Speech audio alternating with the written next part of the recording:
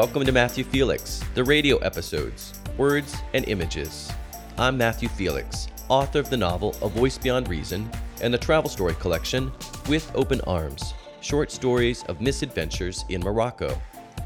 In February 2018, what is now my Matthew Felix On Air video podcast began as an internet radio program in downtown San Francisco. The radio episodes, Words and Images podcast, feature segments from that radio show, in which I converse with writers, photographers, filmmakers, and more. I hope you like the show, and don't forget to check out the current incarnation, Matthew Felix On Air, available here, as well as on Facebook and YouTube. Thanks for listening, and talk soon.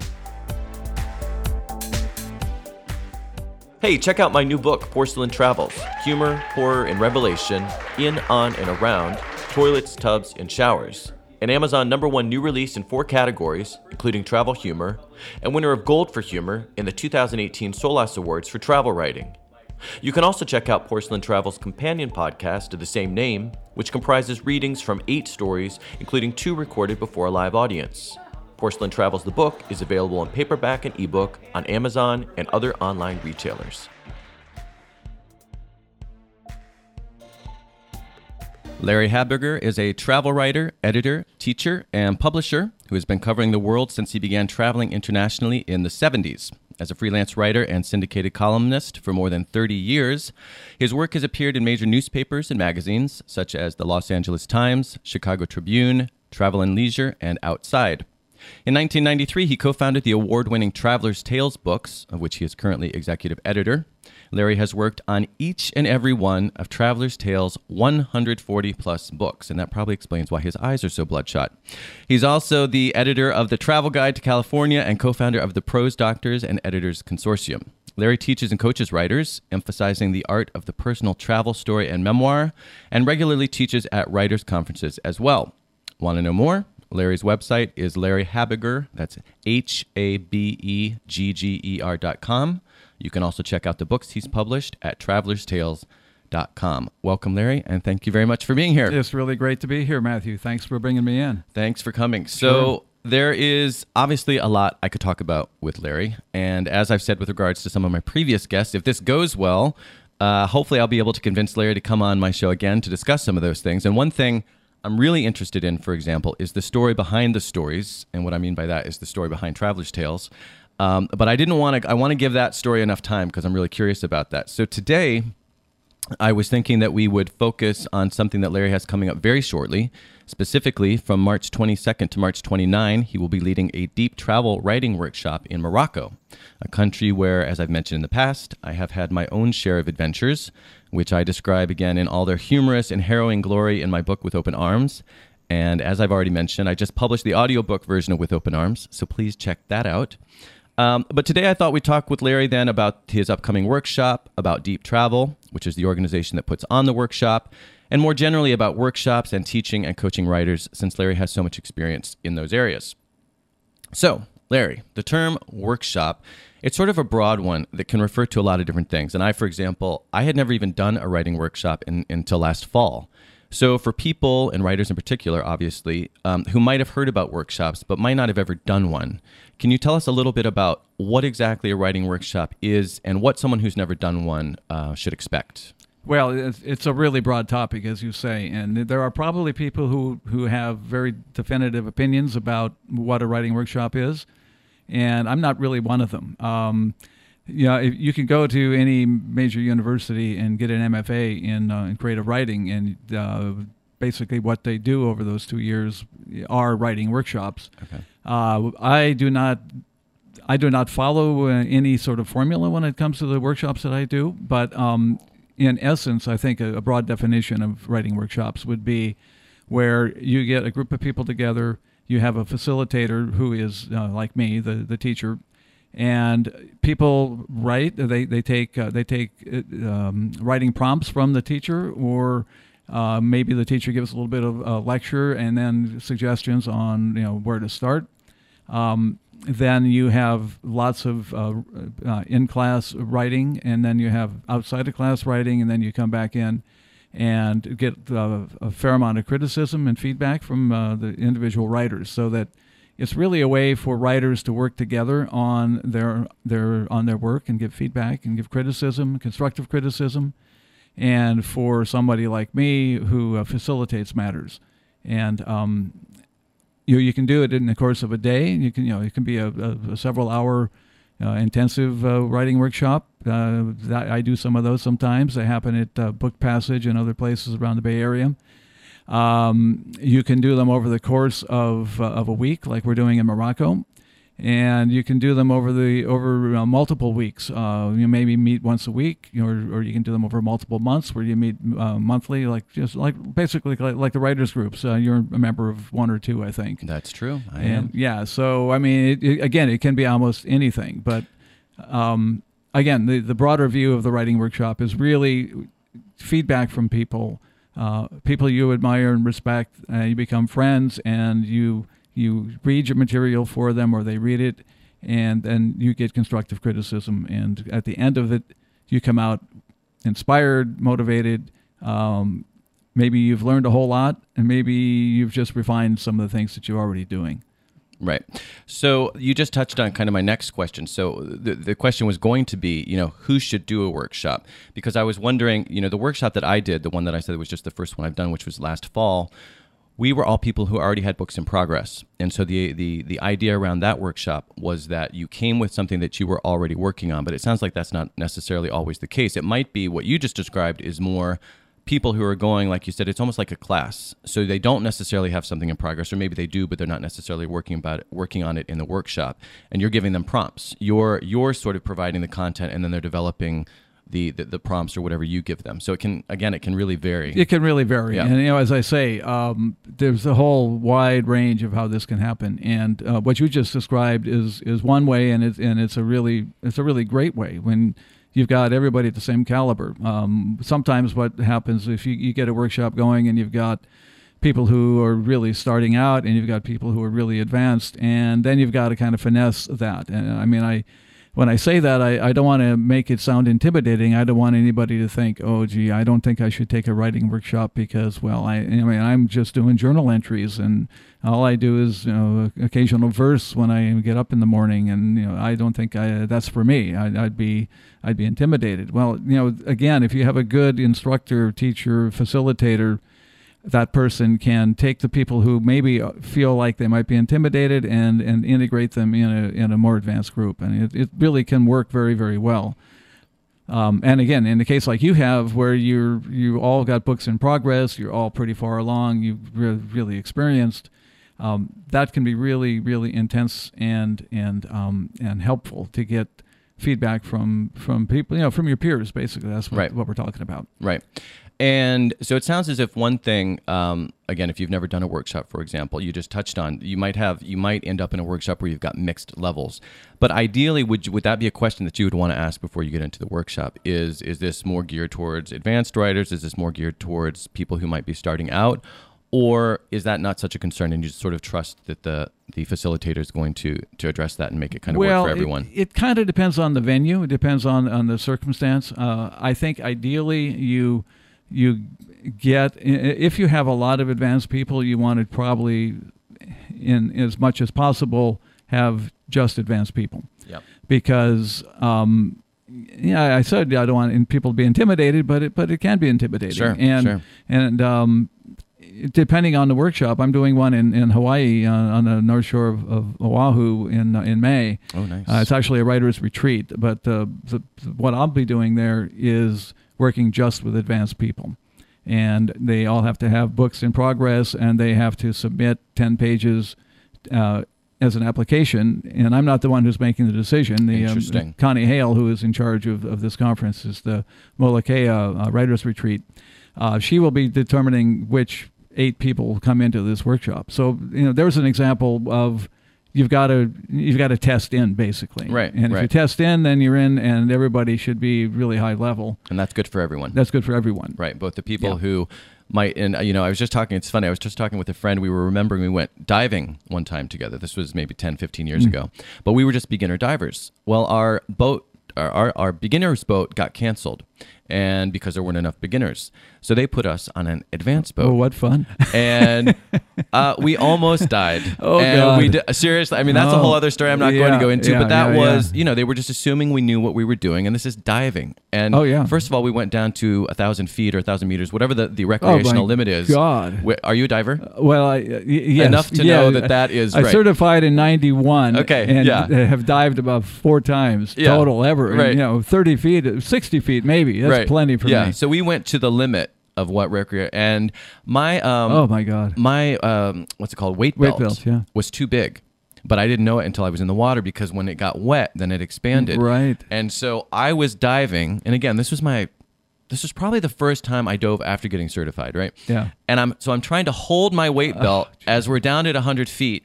And then as I'm coming back up, of course, that's when it's really a problem. So my friend gets under me and starts positioning herself to catch my weight belt, because we're not thinking, right? She's just thinking she'll help me. And so then I'm trying to explain to her, and we didn't know the dive gestures for don't grab my weight belt as it falls, because you're going to plummet to the ocean floor. Oh, Jesus. So anyway, so that's sort of a parallel to why you want to make sure, in different situations that you're matched up with the right people. And so I think let me put it this way. Getting in the wrong writer's workshop is not nearly so harrowing as your life is not described. At risk. Your life is hopefully not at risk. No kidding. Although that reminds me of something I was thinking. Have you ever because one thing that's difficult for a lot of people, present company included, although I'm a lot better about it now than I was, is taking criticism. So do you ever find yourself in situations in these writing workshops where someone goes in with the best of intentions and they think they're ready for it, and then they're just in tears?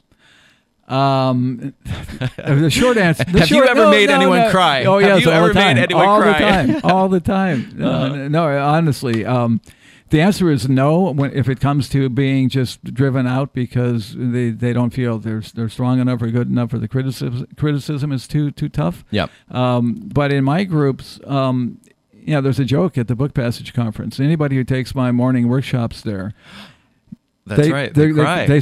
Somebody cries on the first day. That. That's right. I forgot about that. Just that. about every day somebody cries. Why are they crying? They're not crying because they've been beaten up. They're crying because they've been moved emotionally by either something that they wrote and had to talk about, or somebody else wrote and read or raised as a subject. And that's because you like to focus so much on the personal memoir, the personal travel. Right.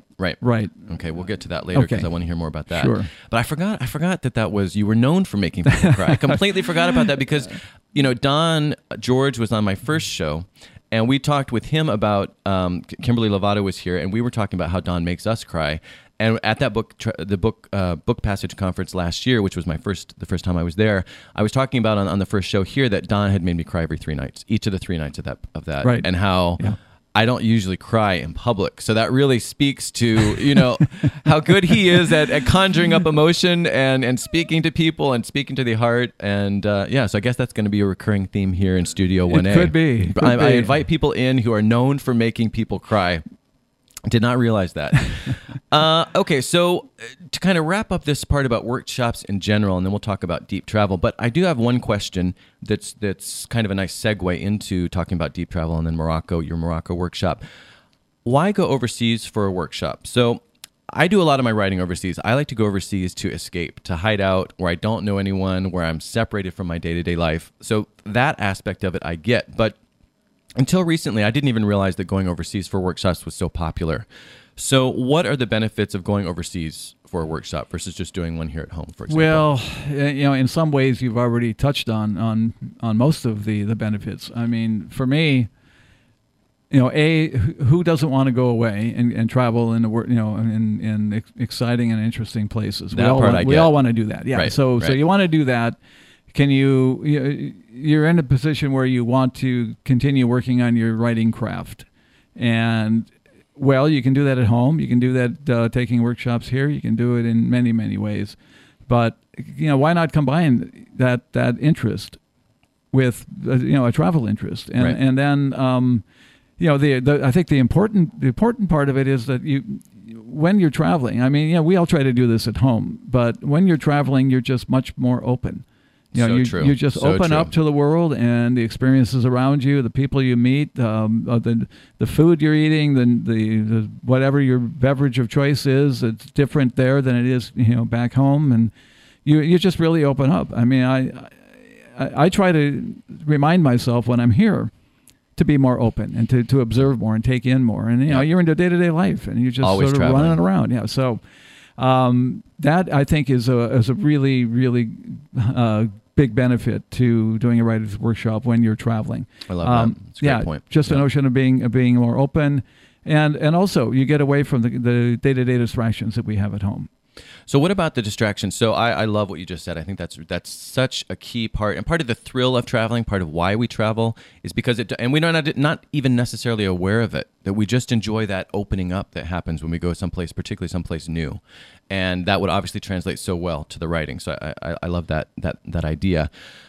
But you just mentioned distractions. So that would be the potentially negative side for me of doing a travel workshop. Let's say you're gonna hold a workshop in Tajikistan, and I've never been to Tajikistan. Well, I'm gonna have a really hard time not running off to the tombs and to see their architecture.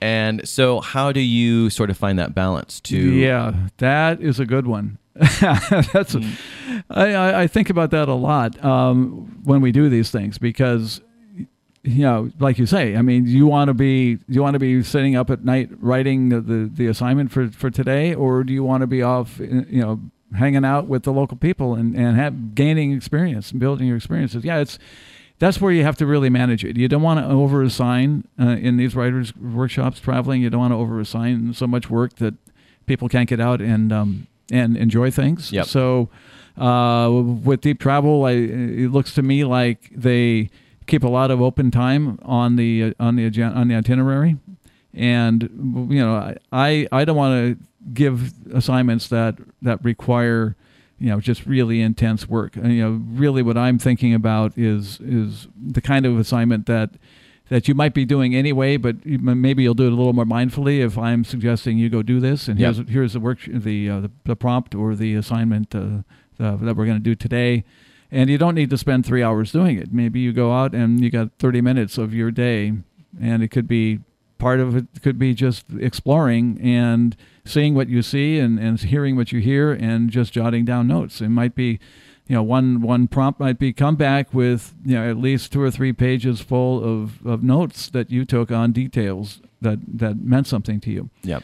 So managing the assignments, I think, is the biggest challenge, and inevitably there will be people who come back and say, Jesus, I just wasn't able to get that done because I was having so much fun. Right. Or I got lost. Right. So in that case, that's pretty inevitable as well. But that's also part of the fun, right? Oh yeah, absolutely. I try not to travel with a map. I mean, it depends largely where I am. Yeah. But say, for example, in Western European cities, you usually know that there's going to be a big square. You usually know that there's going to be a church in the middle, and that all roads are going to kind of lead back. Now, again, other places that's not necessarily the case, but yeah, I deliberately do kind of allow myself to get lost. Though within, you know, you always have a general idea of where you want to get back to, but that's when you make some of the most interesting discoveries, I think, right? Yeah, I remember wandering around Kathmandu more than once. I mean, on more than one trip, where I would be just wandering around and I knew where I was. And I would keep wandering, and I'd end up at an intersection I had already gone through. And I thought, how did that happen? Where am I? Right. I mean, repeatedly, I'd turn around and I'd think I was one place and I'd be in another. Right. Goofy. And I think that's one drawback to, you know, when I travel, usually I don't even have a cell phone that works. Usually I don't even get cell coverage when I'm traveling. And part of that is, which means that I also don't have the GPS. And I don't know, and again, we kind of talked to this a little bit with Don and Kimberly on the first episode, but just this idea of it forces me to kind of have more interactions with people. I have to ask for directions, and I have to maybe get lost once in a while and see some things I wouldn't have stumbled upon otherwise. And so I think that's kind of a negative side to some of the technology that at the same time I love, but yeah, I think that getting lost is it's a different world with the technology we have now. I mean, but that's a whole other subject. That's a whole other subject. Yeah, that's a whole other episode. So hold that thought, and we'll talk about that on another episode. So let's talk about Deep Travel. Okay. And something you said a second ago makes me think maybe you haven't worked with them before. Is I've this your not. first? No, it's my first time. Okay. But I've known them for a long time. You've known them for a long time. Yeah. Okay.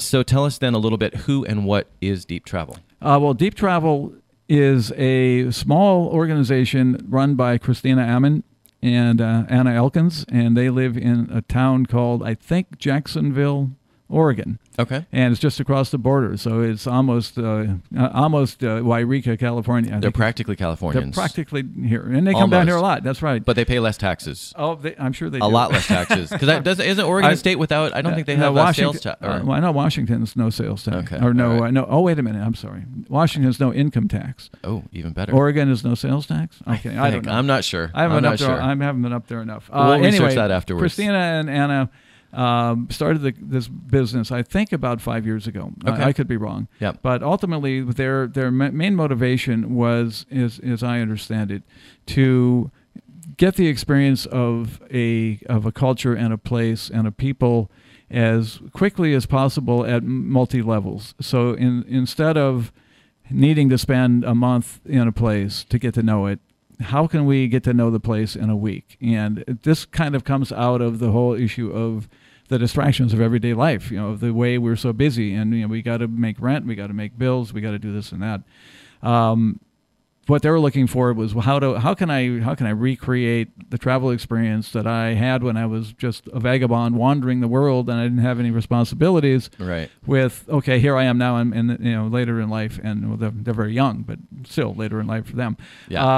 How do we do that? And they began, and they're also writers. And Anna is an extraordinary illustrator. She's a really, really wonderful artist, and she writes as well. She's a good writer too.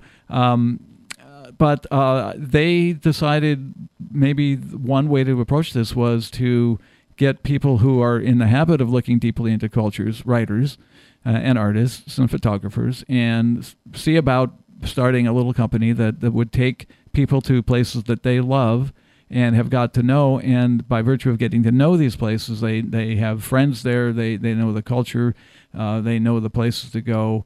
They know what's happening with the various literary people and traditions and the art communities and probably music as well. So they get to know these places, and starting these workshops was a way to bring people in who they knew would be attuned to having a deep experience. I don't think it was let's start a tour company and take people and show them the sights. They don't do that. I mean, they do to some degree. They take people to prominent sites where their workshops are being held, but it's not set up like a sightseeing tour. So if I could read quickly, because I like how they say this in their philosophy. So yeah. I looked at their philosophy page, and just speaking to their, again, that philosophy of what you were just describing. So they say, or they ask the question actually, quote, how can we shortcut deeply into a place and yet keep our travels rich? And I like how they say that, because I think that they've nailed on the head the challenge that travelers face. Like you said, we're not, unless you just out of college and are doing the backpacking thing for a year, we don't necessarily have a lot of time. But at the same time, real sort of travelers who aren't just dropping in and dropping out, we also want to have a rich experience. So again, I think they nailed on the head. I like how they said that. And I like what you just got done describing about how they do it, because it sounds to me what you're saying is they basically become insiders. They choose these places, and then they get to know these places so well that they're kind of getting you the insider's perspective. And I think that's right. Yeah, and we know that whenever you go someplace where you know someone, whether it's someone who's actually from there or someone who's just been living there for a year or two, then you get a different experience. And it sounds like they're sort of trying to maybe emulate that somewhat, which seems like a great approach. Yeah, I think they're doing that. And as far as I know, they have 3 places where they're running their workshops in Pokhara in Nepal, in Yalapa, Mexico, and in Morocco, and Fez and Moulay Idris.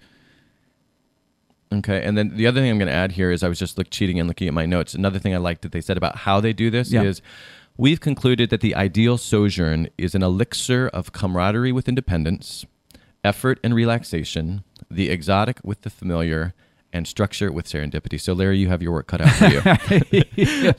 That's a mouthful, but again, in theory at least, I think they've nailed it on the head. If you can pull that off, they're going to have a very worthwhile experience. I think there were 4 couplets in there. Yes, exactly. If I can get half of each couplet. I'll give you my notes afterwards. Okay, I'll give you my notes afterwards, and you can make sure that you're covering them all. Right. No, that's great. Sounds like fun. I want to go on that trip. Yeah, exactly. You should lead it, maybe. Yeah. So... And going, you also touched on this, but this is sort of the last part of their philosophy that I wanted to circle back on. they say, quote, deep travel isn't a sightseeing tour, which you just mentioned. Yeah. And the goal of deep travel is to experience a place as fully as we can. So given that the other big element of deep travel trip is the workshop component, how does the writing help the participants experience? And I think you've probably touched on this a little bit, but maybe we can explore this just a little bit more. How does the writing that happens on these workshops, how does that specifically help with experiencing the place as fully as we can? Because it sounds like they're trying to bring those together, right? Yes, and it's a really good question because I don't think it's quantifiable, but it is subjective, and what people get, I think, when they're writing in a place like this, they're being forced to look a little closer. And that might be looking closer at just the environment that they're in, or it might be looking at the interactions between people that they are, let's say, observing interactions between and among people who live there. They might be focusing a little bit more as they have their own interactions on, well, what did I get from this? What sort of, we had an encounter in the marketplace, and I tried to buy a rug or some fruit or whatever, and here's what happened. And as you write through the process of sort of looking at the experience that you had, that alone can deepen the experience. Why do people take their journals with them when they're traveling? And why do they sit down, usually take a little time out, sit in a cafe, have a drink, coffee, beer, whatever, and write in their journals? Even people who don't ordinarily necessarily even keep a journal. No, right. Exactly. Right. So there's something else happening there. Yeah. And they know that they're having an experience that's worth documenting. And, I say documenting, I don't want to leave out photography and video too, but we're talking more really specifically about writing at the moment. People know they're having experiences worth documenting, and for what reason? They want to document it to be able to tell their family about it. Do they want to post something on Instagram? Do they want to write an article for a magazine or a newspaper? There are a lot of different reasons to be documenting the experience that you have. But back to your point about the writing, I think it's really that the writing helps you sort of it helps you imagine more about what the experience that you've had, and by imagining more what you just experienced, you can actually circle back and understand more about what you did experience. Well, and I think what I also hear you saying, and maybe this is saying the same thing in just a slightly different way, but I think I hear you saying that the writing is just forcing you to be that much more present, right? A second ago, we talked about the travel experience is helping you to open up. So that's one big advantage.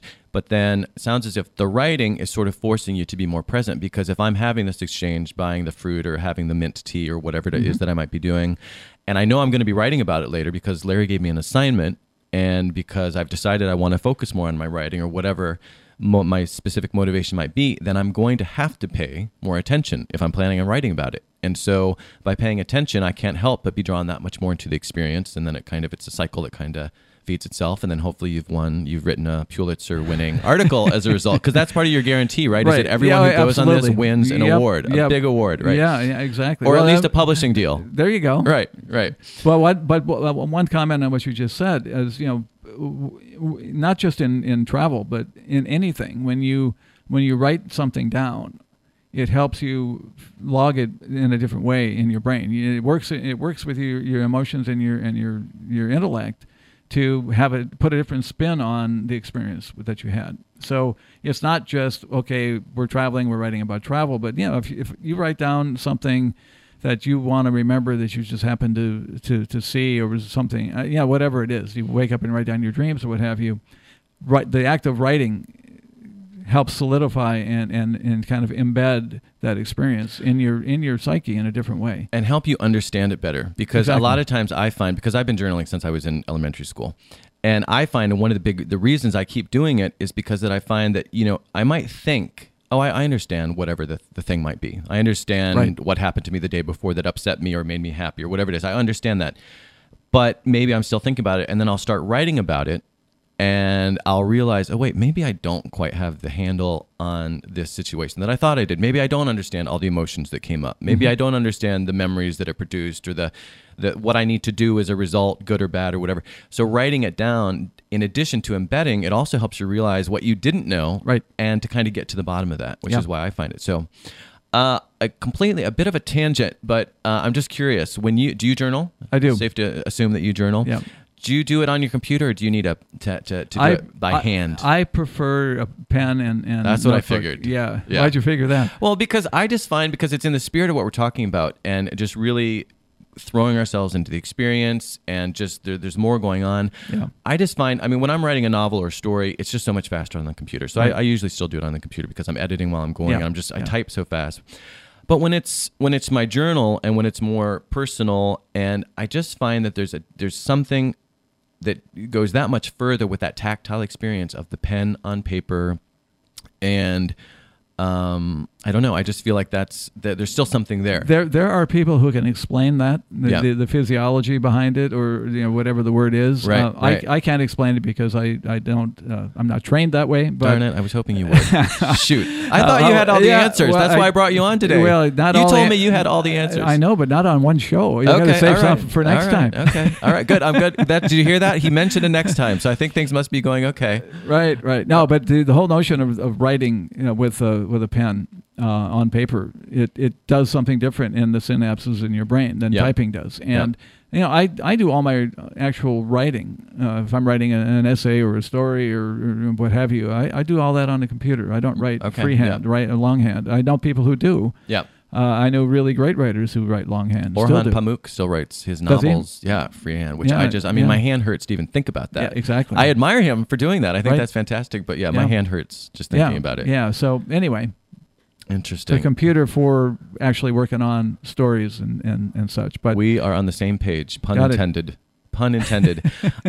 So it seems that going back to deep travel here, because I want to make sure we cover all those issues or questions that I had, it seems that deep travel workshops, I'm assuming, are targeted at travel writers. But is there anyone else that would conceivably go or be drawn to a deep travel trip? Or is it really, no, that really is kind of their target audience, the travel writers? I would say it probably is their target audience, but I know that they are not exclusive in that sense. Right. Honestly, if you were a fiction writer, you could benefit from in all of the same ways that a travel writer could benefit from taking a traveling workshop like this. In some ways, writing fiction, you could even get more benefit from it because you get to imagine everything and take in all the details. But in the workshops that I do outside deep travel, I do all kinds of things. We work with fiction, we work with straight nonfiction, we work with travel, with personal, with memoir. I have two writing groups now that meet once a month, and my people are all over the map in terms of what we're working on, and it's really fun because everybody, it's not like nobody gets stale with what we're doing, right? Because it's great variety. Right. So in terms of deep travel, I haven't asked Christina this, and I don't know enough about the trips they've already done. Yep. But I can't imagine that they would say, gee, you want to write, No, not travel. Forget it. Right. No, I highly doubt that they would tell someone they can't attend a trip. Right. I was just trying to make sure that my understanding was correct, that they're probably more targeting travel writers. But I think maybe so. it's someone who's never written a travel writing article, then right. that's great. Sign up for the trip, I'm sure.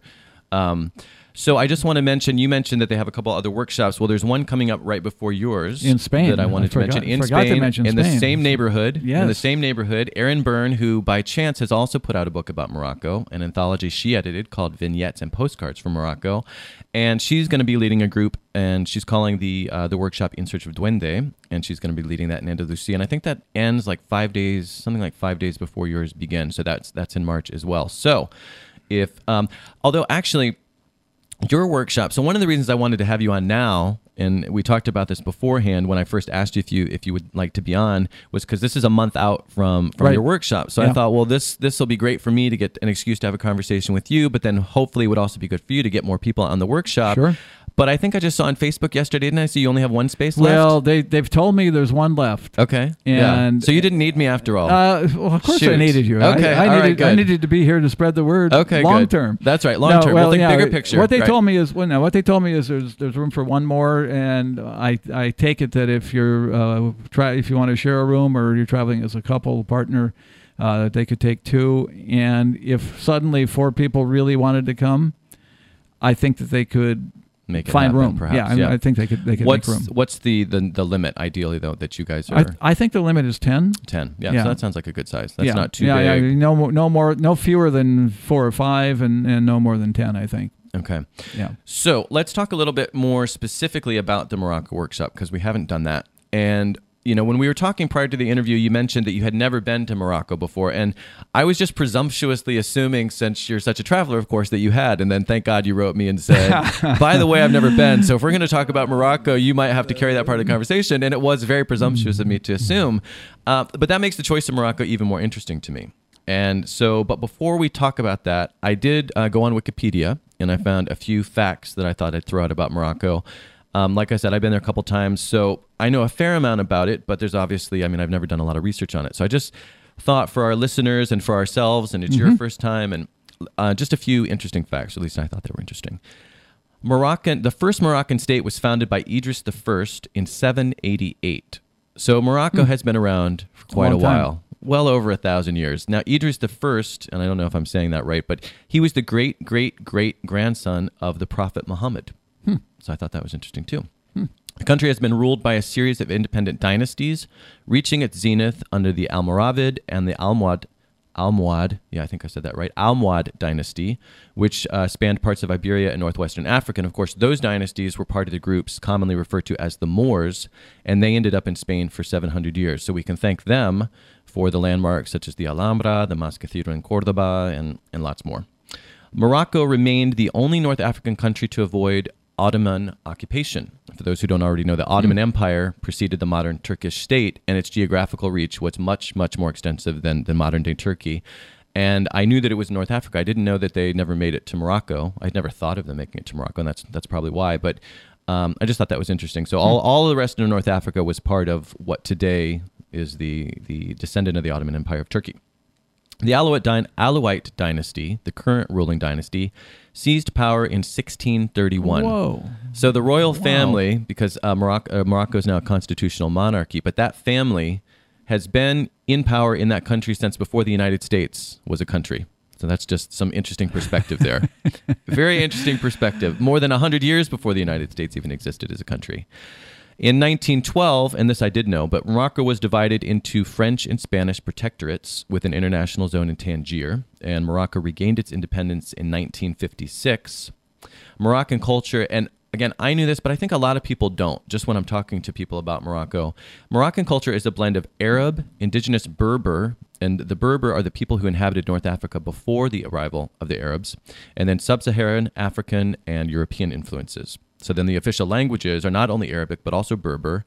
And then there's also a Moroccan dialect of Arabic that's spoken in Morocco called Darija. And French is widely spoken. And I also know from my personal experience that was not something that was not mentioned in Wikipedia is that Spanish is spoken a lot in the north, which isn't surprising because Spain's right there. Basically, when I was in Morocco, say the top third people would speak to me, the northern third people would speak to me in Spanish, and then the bottom 2/3 of the country, roughly, people would speak in French. And then the last thing that I did not know, and I was actually a little surprised to see this, Morocco has the 5th largest economy in Africa. So I found that interesting. So it sounds as if, I think I already know the answer to my next question. You didn't choose Morocco, Deep Travel did. That's Is that correct. fair? Yeah, okay. That's correct. And so, one reason I wanted to do it was because you hadn't been. Right. Exactly. Right, exactly. So I don't know if this is a question for you, though, or if it's really a question for Christina and tell me the other... Anna. But do you know why they chose Morocco? Out of all the countries in the world, why does Morocco lend itself well to a writing workshop? And again, you didn't choose it, so maybe you can't speak to that. Yeah, I don't want to spend too much time on it because I don't have a good answer. Okay. So, you don't want to just bullshit? No, I'll come bullshit, up with sure. I'm good at that. No, I think one reason is they had traveled there and loved the place. Okay. And that's also why they chose Nepal, Pokhara, the second city in Nepal, because they traveled there and loved the place. And that's probably true with Spain. So I think that's a great reason. I mean, if they're, particularly given their philosophy, if they're trying to choose places that they want to get to the heart of those places, then why not choose places that resonated with your heart, right? Yeah, exactly. Right? And it's it's the horse before the cart. I mean, they had been to these places, probably made relationships with people, knew the culture was fabulous and the food was great, and the the antiquities were amazing, and on and on and on. Yep. So they didn't have to think, well, where should we have a writer's workshop? Right. Let's It think just of some place. organically, right? We Yeah. already know these places. We love these Yeah. places. Well, I can tell you that I think Morocco is a great choice, and I know that it seems like Morocco is sort of other places. I've heard of other writers going there specifically Yeah. for this purpose. And of course, Morocco has the tradition, Paul Bowles, and that whole literary tradition that took place during that period. But let's talk about because we're coming up on 10 minutes, and I still have so much I want to ask you. Okay. So I'm going to start talking really fast. No, we'll just cover what we organically cover. But I do want to cover the itinerary, and you mentioned a couple places you're going to go. Okay. But take us through the itinerary for the trip. Well, it's as you say. I think it's a 7-day trip. On day one, well, we meet in Fez. So everybody shows up in Fez, and we have a dinner there as a way to kick things off. And then first day is in Fez. We have workshops in the morning, and then we do some things in the afternoon, and dinner again at night. We go out for a performance. And the third day, we do our workshop in the morning, and then we head off for Moulay Idris. And we're 3 days in Moulay. Okay, and what is Moulay? It's I have not been there. Yeah, so it's in a more up toward the Atlas Mountains, Okay. and it is a hill town. So it's deep in the interior, and it's a much smaller city than any other city you would have heard of, Especially in Morocco. Fez. Yeah. Yeah. So it's a much more accessible place in terms of size and such, And probably interacting with the locals. And yeah, well, you're going to get that, wherever you go, but probably a little less jaded, a little less hustling. That's my point. Yeah, That's my point. yeah. Is that in the smaller places, you can't help but interact with locals wherever you are. But Right. in a place that's so touristy like Fez is, which Fez is amazing. I mean, it's completely worthwhile. But just to this point, they just see so many tourists, and it's like Fisherman's Wharf sometimes. Right. So, so going to someplace, a smaller town like what you're describing, I would just think there's a little less. It's just the rhythm's going to be a little slower, and there's going to be more opportunity for exchange. Yeah, exactly. Yeah, and we're 2 or 3 days in that place, and little things we do apart from the workshop is there's going to be a day trip off to a Roman ruin from the 3rd century BC. I don't think I'll pronounce it right. Volubilis. Volubilis. I mean, that's how I say it. You got it. I'm looking at the word, and I think I can do this. Okay, Volubilis. you got it. Volubilis. Yeah. So anyway, we go there on day 4, and then there's a lot of free time. There's an opportunity to go off to Meknes if anybody wants to do that. And then on that's day 5. We're doing the workshops the whole time. Every day we meet in the morning and do 2 hours of instruction. So that was my next question. Yeah. What's the daily sort of? The daily routine will be 2 hours in the morning. All but one day. There's I think day 6 we come back. We go back to Fez and don't have a morning meeting that time. But we do have, if anybody wants it, we have private discussions with me just about the issues that have come up for people. From the writing workshop mode. So 2 hours in the morning for the workshop. Then we go off and do fun things. We might in the evenings, depending on what the schedule looks like, we might gather again and just talk about what we experienced that day. I know that I think the last night they keep that open for people to share the writing that they've done. I think that's a really great thing to do, and in fact, I'm probably going to set up my daily workshop sessions so that people need to read a little bit each day, contribute, just to read to the group what they've written. Yep. And it won't be anything finished and polished. It'll just be, well, here's a vignette that I whipped off. I only gave you 20 minutes to do it, so here's what I got. But I think that's a big part. It's so good for writers to read their things and just get used to doing that, and then getting the feedback, and that's just kind of part and parcel of if you want to be a writer. Yeah, and it's a core component of writing workshops, as we talked about. Yeah. And did you finish the itinerary? Pretty close. Okay. Day 6, we come back to Fez, and that's the morning people can talk to me independently if they want.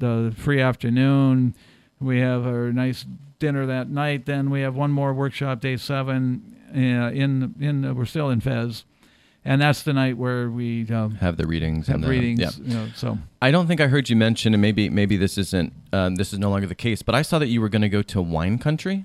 Is that you're not familiar with that? Because I was just curious. Okay, maybe that's no longer on the itinerary. Well, but, let me look. I haven't looked at it closely. well, the reason I bring that up is because Morocco is known for hash, but I had never heard of the Moroccan wine country. No, so, they make wine out of hash. Oh, hash wine. I bet that's no, good. That's a joke. I bet that's good. Well, that's a joke, but it's also maybe a marketing there you go. a business opportunity. Right here in California. Yeah.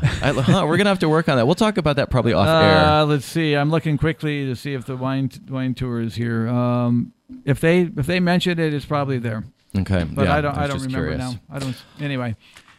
Larry, I am so sorry to say we have ended your itinerary, and we have also come to the end of this. And I had some really good questions I wanted to talk about in the next part, so you are going to just have to come back. I'll come back. This is fun. Okay, Larry Habiger, I'm going to let me throw out here again the information, Larry's multiple links here. So for the workshops, we have deeptravelworkshops.com, and that's where you can find out about Larry's Morocco workshop and also Aaron Burns' Andalusia workshop. Why not do both? Although if you're going to do Larry's, you've got to act quickly. I'm not sure about Aaron's. I'm not sure where she is in filling up, but check that out as well. And then to find out more about Larry specifically, you've got larryhabiger.com. And did you want to say something? Can I throw in one quick thing here? I mentioned early on the writers retreat in Hawaii. Oahu. Yeah, in Hawaii. That's coming up May 6th through 11. Great. It's called the Mokulea Writers Retreat. That's Mokulea. Better just to spell it. IA Writers Retreat, and just look for campmokulea.com retreats. Okay, and great. It's an extraordinary experience. It's right on the water. It's really, really wonderful. I have never been to Hawaii. When I moved to San Francisco maybe I should. When I moved to San Francisco over 20 years ago, I thought, well, this is great because now I'm so much closer to Hawaii. I'll just end up going. Instead, I go lots of other places, but it's on my list. Maybe I'll do that workshop. It's a big world. It's a big world. And okay, I'm just going to throw out also the last URL if you would like to check into all of the 140 plus books that Larry has worked on through his Traveler's Tales publishers. Then you go to travelerstales.com. Larry, thanks a lot again, and let's do this again soon. Let's do it. Thank you very much. It was really fun.